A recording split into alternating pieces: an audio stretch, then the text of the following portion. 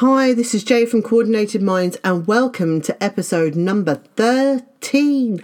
Unlucky for some, I'm hoping it's going to be lucky for you guys. Today, I want to talk about how long should I revise? So this is a bit like saying, how long is a piece of string, right? Who knows how long a piece of string is, right? It depends on how big the ball of string is. And this is kind of the same, it's the same scenario. How long should I revise definitely depends on what kind of student you are, what scenario you're in, what type of year, time of year it is, and what you've got coming up. So I'm going to try and briefly answer every possible scenario I could think of how long you should revise. But if you guys have any specific revision questions, stick me a comment. Find me on YouTube, Insta, Facebook. If you search hashtag study like a boss, you'll be able to find me. Send me a comment and I will answer this subject specific to where you are in your educational timeline. Okay, let's start at the very beginning. I am not a big fan of revision. Shock horror, shock horror, shock horror. The study expert does not like revisions. Shock horror.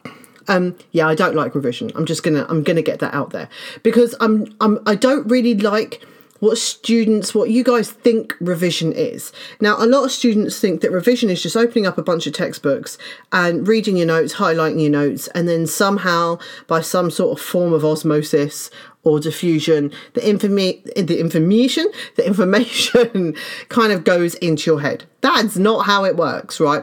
So I don't like this idea of revision because for many students, revision is cramming. Right? And cramming is not effective. It's not an effective way of getting any kind of decent information into your long-term memory. And if we're doing something progressive and not something quick like a driving test, then you need to sustain these memories, not just use them for a test and then dump them literally the second you've answered the questions. So, in my ideal world, revision is a constant state of occurrence, right? So you are constantly reviewing your content from the time that you do your content. So, for example, if I have a scheme of work or some sort of timetable that tells me what I'm studying before a lecture or a class, I will read that content from the textbook or journal or wherever I'm getting my information from before the class, right? So the idea of it is not completely alien to me. Then when I'm in the class, I'll pay attention, I'll make notes, I'll be able to ask slightly deeper questions because I would have read some of the content before. And then when I get home, I'd want to review those notes and put them together with the notes that I did previously. Then at the end of the week, I like to go through everything very briefly that I've done in the week as a little refresh. Then you want to do that maybe every month or every other month in the run up to exams. So you are permanently in a state of recalling information that you've had a gap between doing and recalling the whole way through a year, right? So when it comes to quote unquote revision time, you will have done that content at least say 3 to 4 times throughout the year. You're not learning in fresh, right? You're not seeing it for the first time in 9 months. You're actually, the revision, you're there to finesse, right? You're there to polish. You're there to make sure that you're answering the question properly. Make sure you have the finer details. Make sure you've got the nitty gritty, right? You're there to finesse that topic, not learn that topic, because the learning should have already happened, right? Let's take an example where that hasn't happened and you get to kind of Christmas if your exams are in May. That's the point when you want to start learning, right? So a lot of students, if their exams are in sort of May, June time, they don't start their revision till about Easter holiday. So that's around March time. But actually, you want to start before that sort of December-y time and try and get all your learning done up to March. And then you can do the finessing and the exam practice and the question practice from March up to your exams. What you don't want to do, what you want to try and avoid, is learning content right up to the end of your exams. If you know that there are things that you're not going to finish in class, try and read ahead so it's not such a shock to the system when you've only just learnt a subject and you're getting examined on it in the next month, for example. That's a general overview. If we talk specific, say if you've got the whole day and you want to revise, how long should you sit there and revise? Again, this is like how long is a piece of string, right? This will be different for every single person, but there are certain things that should be the same for everyone.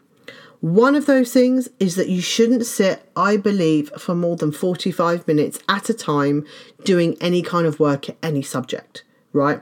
Your brain just doesn't function after that length of time. You kind of get a little foggy, you get a little tired. I used to fall asleep on my textbook. That was classic, right?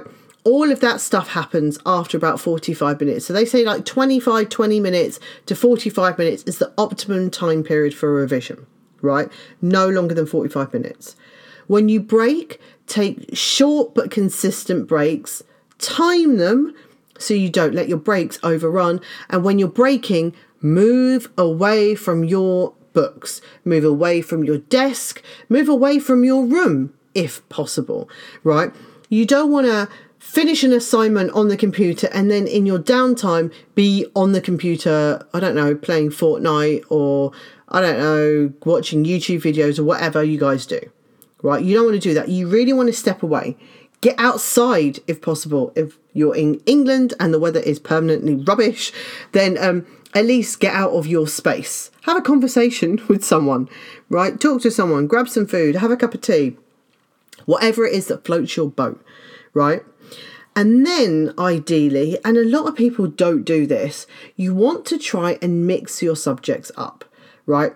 So you want to do 45 minutes of a kind of mathsy subject, and then you want to do 45 minutes of an Englishy subject, right? You want to flip between those two kinds of brains. And the reason I say that is sometimes if I'm doing maths all day, my mind kind of gets into a maths zone, right? And then so by the end of the day, I'm supercharged maths and I can do really, really difficult stuff. And that's amazing that I could do difficult stuff, but we don't have that in an exam, right? So you don't want to create this kind of falsehood of being a kind of mathematical genius when in an exam scenario, you won't be able to create those conditions. You won't be able to recreate those conditions. So you want to try and flip your brain between different subjects. It will really help your recall in each of those subjects because it will be like fresh brain every single time, right? And probably my last general tip is eat, people. You need to eat, right? How long should you study? Again, I said no longer than 45 minutes, but in that break, you need to eat. It's very important. You need to make sure that you're getting some good revision, good nutrition. So when you revise, you're properly revising, right? And if you're going to revise all day, I would really advise that you revise from the morning to not crazy late at night, right? You need a good night's sleep. It's really important to get a good night's sleep. So I would do like a 9 to 6 or a 9 to 10 if you were really pushing it, but I wouldn't go past 10 o'clock. It's more important to have some downtime and get some rest, right? Because you need those ideas to be cemented into your head and not just be piling them in there but not organising them. And it's the sleep that organises all your notes, right? So I hope that helped some of you. How long should I revise is it's a very open subject. So if you guys have specific questions, come and find me and drop me a comment. And remember, as always, study like a boss.